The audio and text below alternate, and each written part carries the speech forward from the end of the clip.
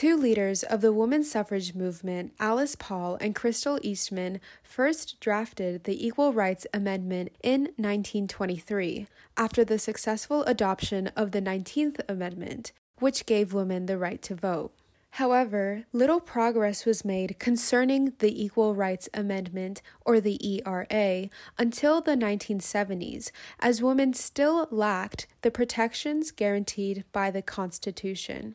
Over time, the wording of the amendment has changed, but the version approved by Congress in 1972 essentially captures the amendment's purpose as it states, quote, "Equality of rights under the law shall not be denied or abridged by the United States or by any state on account of sex," end quote.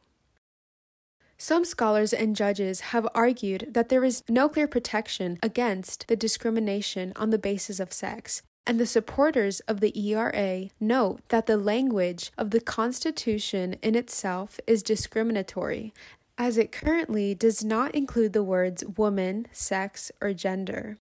Many of those who oppose the ERA, such as several conservative groups, argue that the amendment would overturn abortion restrictions. However, supporters working under the ERA coalition have argued that the measure is not about the medical procedure itself, as a previous court ruling in 1973, Roe v. Wade, separately protects abortion access under the already established Due Process Clause of the 14th Amendment. Rather, the Equal Rights Amendment will strengthen legislation on issues from pregnancy and equal pay to protection in the workplace. In order to understand why the ERA has not been officially added to the Constitution, one must look into the requirements needed to amend this founding document.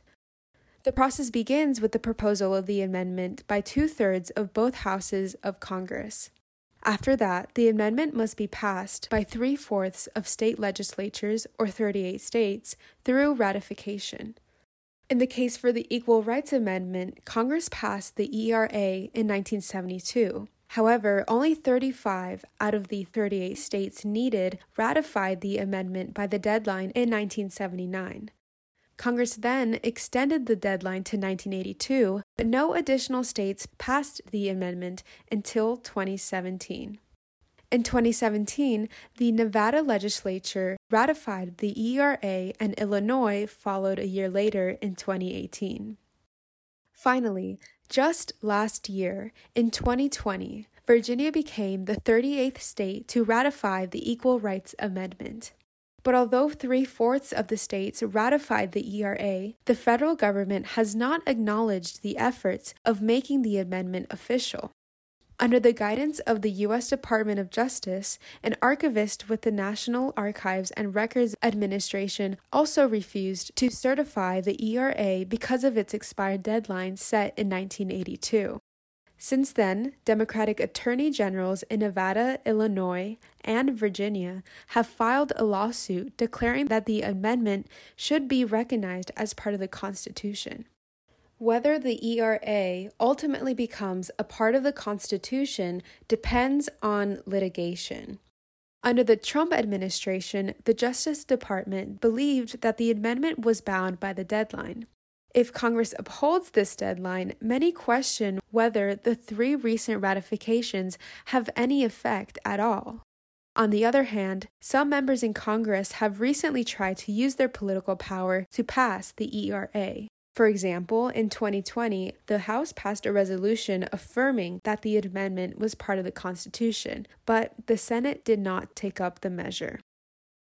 Finally, on Friday, March 5th, a judge of the Federal District Court in Washington, D.C., ruled that the recent state votes to ratify the proposed amendment came too late to be a part of the Constitution. Yet, this isn't expected to be the final ruling on the Equal Rights Amendment. Now the states have the option of appealing the ruling, and it is likely that the case will reach the U.S. Supreme Court. After almost 50 years of the amendment's initial approval from Congress back in 1972, some supporters believe that with the revived awareness for the amendment, along with a Democratic president in office, the Equal Rights Amendment will be verified at last. For KCSB News, I'm Yelena Teagle.